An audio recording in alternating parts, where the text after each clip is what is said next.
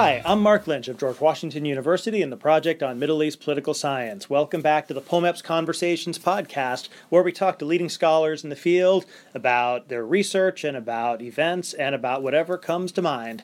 With me today is Professor Gillian Schwedler of Hunter College and non-resident senior fellow at the Atlantic Council. And Gillian, welcome to George Washington University. Thank you. So you and I have been studying Jordan for a long time, and I know you travel there frequently, and you're working on a book about Jordan. Can you just tell me a little bit about what you think about Jordan today? What has changed in the years that we've been following it? What hasn't changed? And what are people not seeing that they should be seeing? Well, there's a lot there, of course. So when I first landed in Jordan, which is when I met you in the mid-90s, Jordan was already in the process of numerous changes unfolding. It had the political opening, or the reopening, because of course it had a political opening in the 1950s, but it had a political opening in 89. But even more important, and then we saw that process begin to reverse, and that's been widely written about.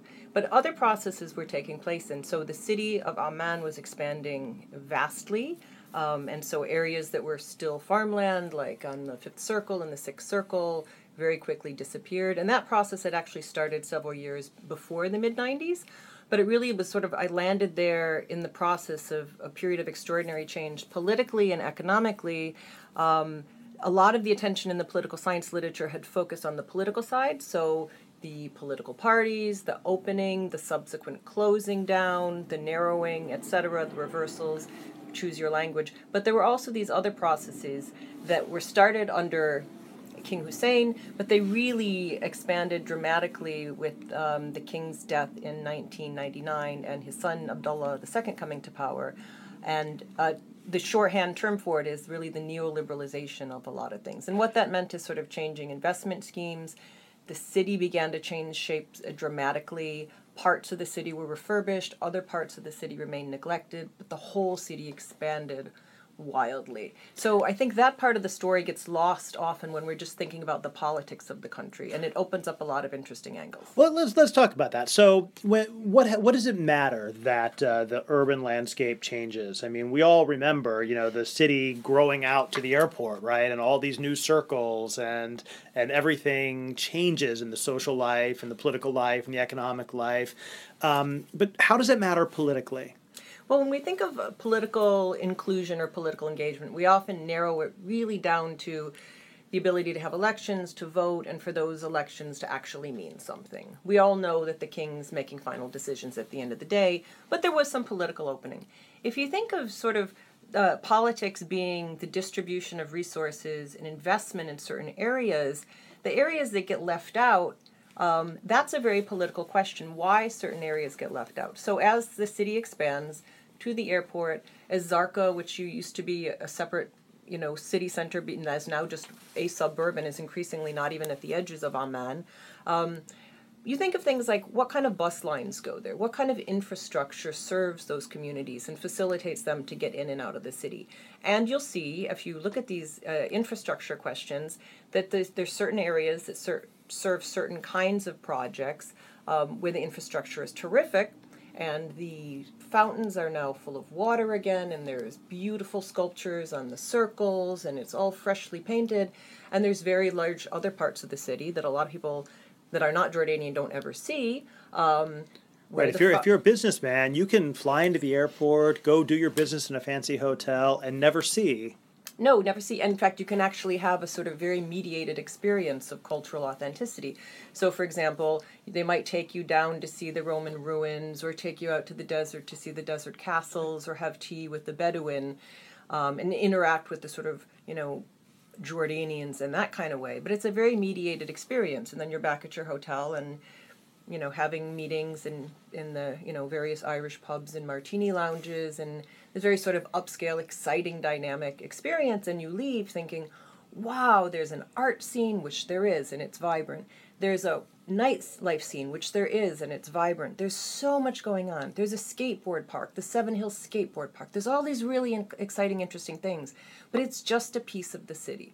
So if you recognize that huge chunks of the city are completely left out of that kind of investment in infrastructural development, revitalization, then the question of politics becomes immediately evident. The have-nots not only know that they don't have, but they see what it is they don't have. And then I found that many people that are what you would consider the have-nots are excited by this image because it gives them something that they can look forward to being a part of, right? So not everyone is necessarily alienated by it, but a lot of people do seem to be very much angry and alienated by it, particularly the basic infrastructures, roads that aren't being repaved, parks that sit and, there's no water for the plants and the plants are all dead, and then the dead plants just sit there. And that's where their kids play with broken glass and plastic bags all over the place, whereas other parts of the city are just beautiful. There are a lot of parks, like the King Abdullah Gardens, which is way in the west, but there's a lot of parks which are open to the public, and there's, during the World Cup, they broadcast the games, and this is something everybody loves.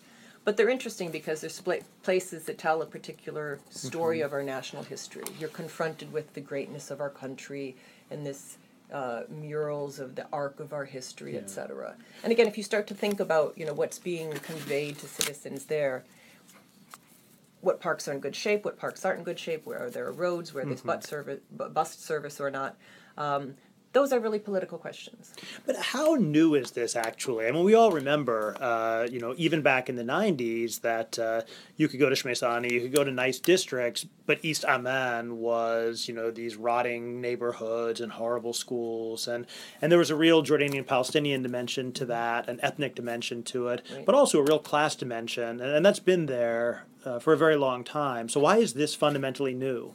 Well, it is and it isn't new. It's new that the pace of it has changed exponentially. It really became important in the late 80s and early 90s. So when I arrived there in 95, it was already underway. So we have seen a change since then, but it was already underway. And you're right, there were always upscale districts and places where the clubs that average person couldn't afford. And that's still the case. What is different is the emergence of these new sort of the new economic elite that aren't necessarily connected to the old economic elite. So you had the sort of old, families, and some of them still have portions of them that are part of the new elite, but you have something you've seen elsewhere, and that's one of the takeaways from my research is these patterns aren't specific to the Middle East. These are patterns happening in lots of cities. But you have the emergence of a hyper wealthy class that flies away to Europe for weekends instead of going down to Aqaba for weekends. But meanwhile, the actual middle class has largely disappeared, and Yes. there's enormous economic hardship in Jordan now. People who 20 years ago were comfortable and living in nice neighborhoods and not super wealthy, but they were educated, cosmopolitan, and pretty well off. I mean, pretty well off by local standards.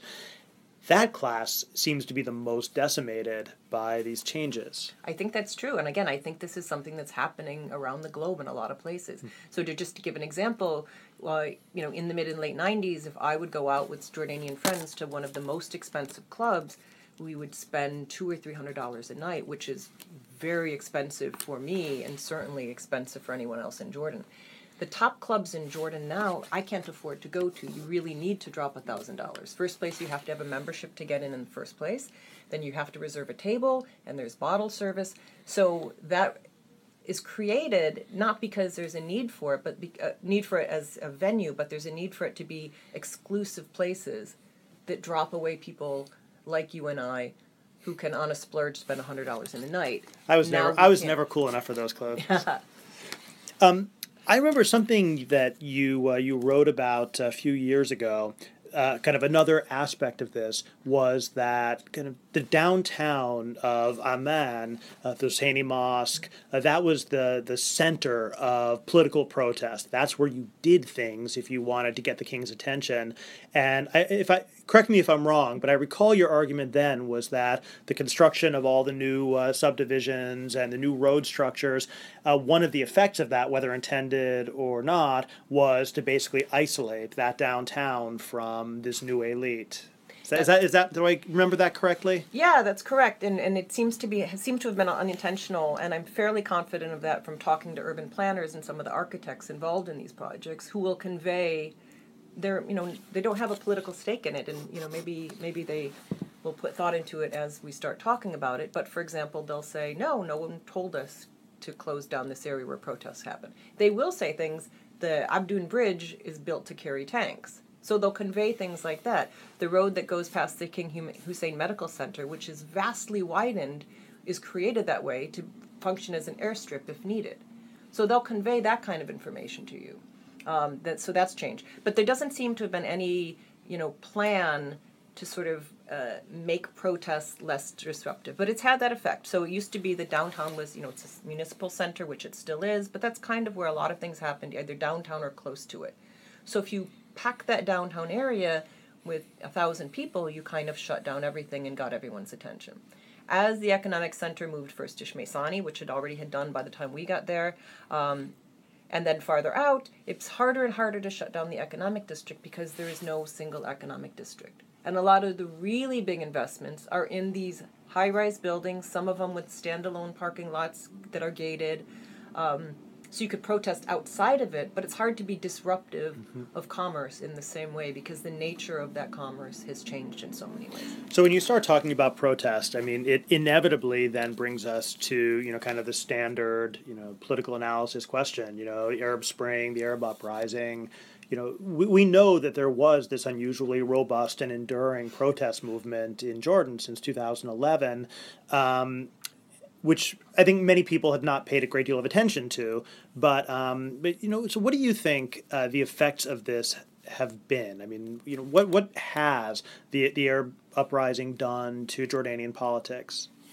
So it's a great question. It's a complicated question. The first thing I'd say is the protests that emerged in early 2011 emerged out of groups that were already organizing together. So the PFLP, the Wahda, leftist coalition was already talking to the Muslim Brotherhood. They had both boycotted the fall 2010 elections and said, we are going to call for a constitutional monarchy. So when the protests emerged in Tunisia and elsewhere, they were already doing this kind of activity and had been doing it before, calling for a constitutional monarchy, not an end of the king, but, specifically we want him out of power. It did take up a momentum, as you would expect, but there were different kinds of protests that emerged. So on one hand, there were protests that were, for the first time, more explicitly critical of the king, which was significant. And I don't want to make this too simplistic, but you had protests from different areas. So you had that Muslim Brotherhood, leftist political parties, professional associations that had been long critiquing the regime and demanding reforms of various sorts. And they were out there very quickly, and they were already organized.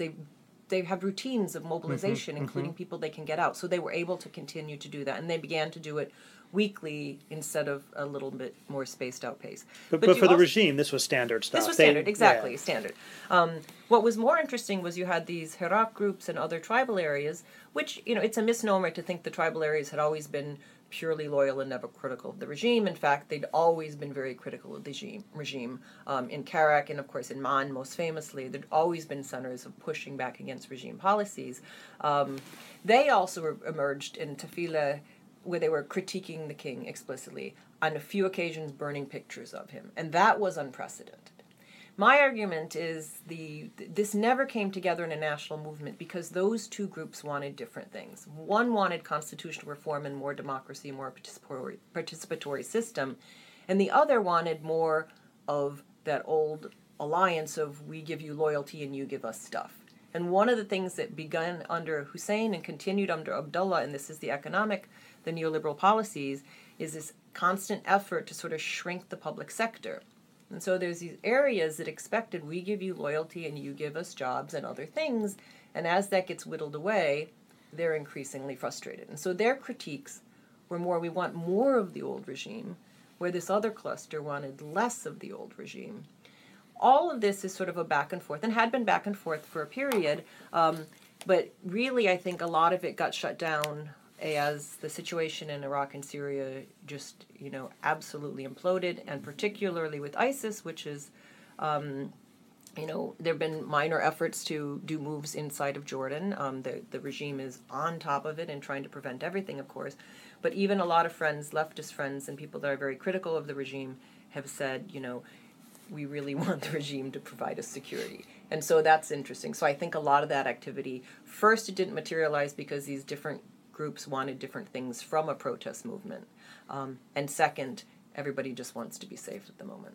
So where, if anywhere, is there any political dynamism in Jordan today?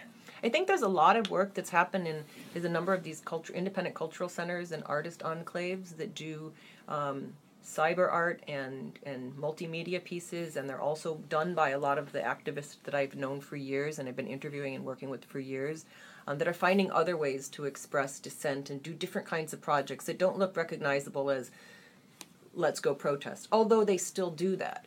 But they're doing other kinds of activities and trying to include Jordanians in different kinds of dialogues about their future, self-consciously in ways that don't look like what people think politics looks like. But undergirding them, of course, is a message that your life and world can be different and you can have a hand in changing it. Well, great. Thanks, Jillian. And thanks for coming out to POMAPS. This has been the POMAPS Conversation podcast. I'm Mark Lynch. We've been speaking with Jillian Schwedler of Hunter College and the Atlantic Council. And thanks for joining us.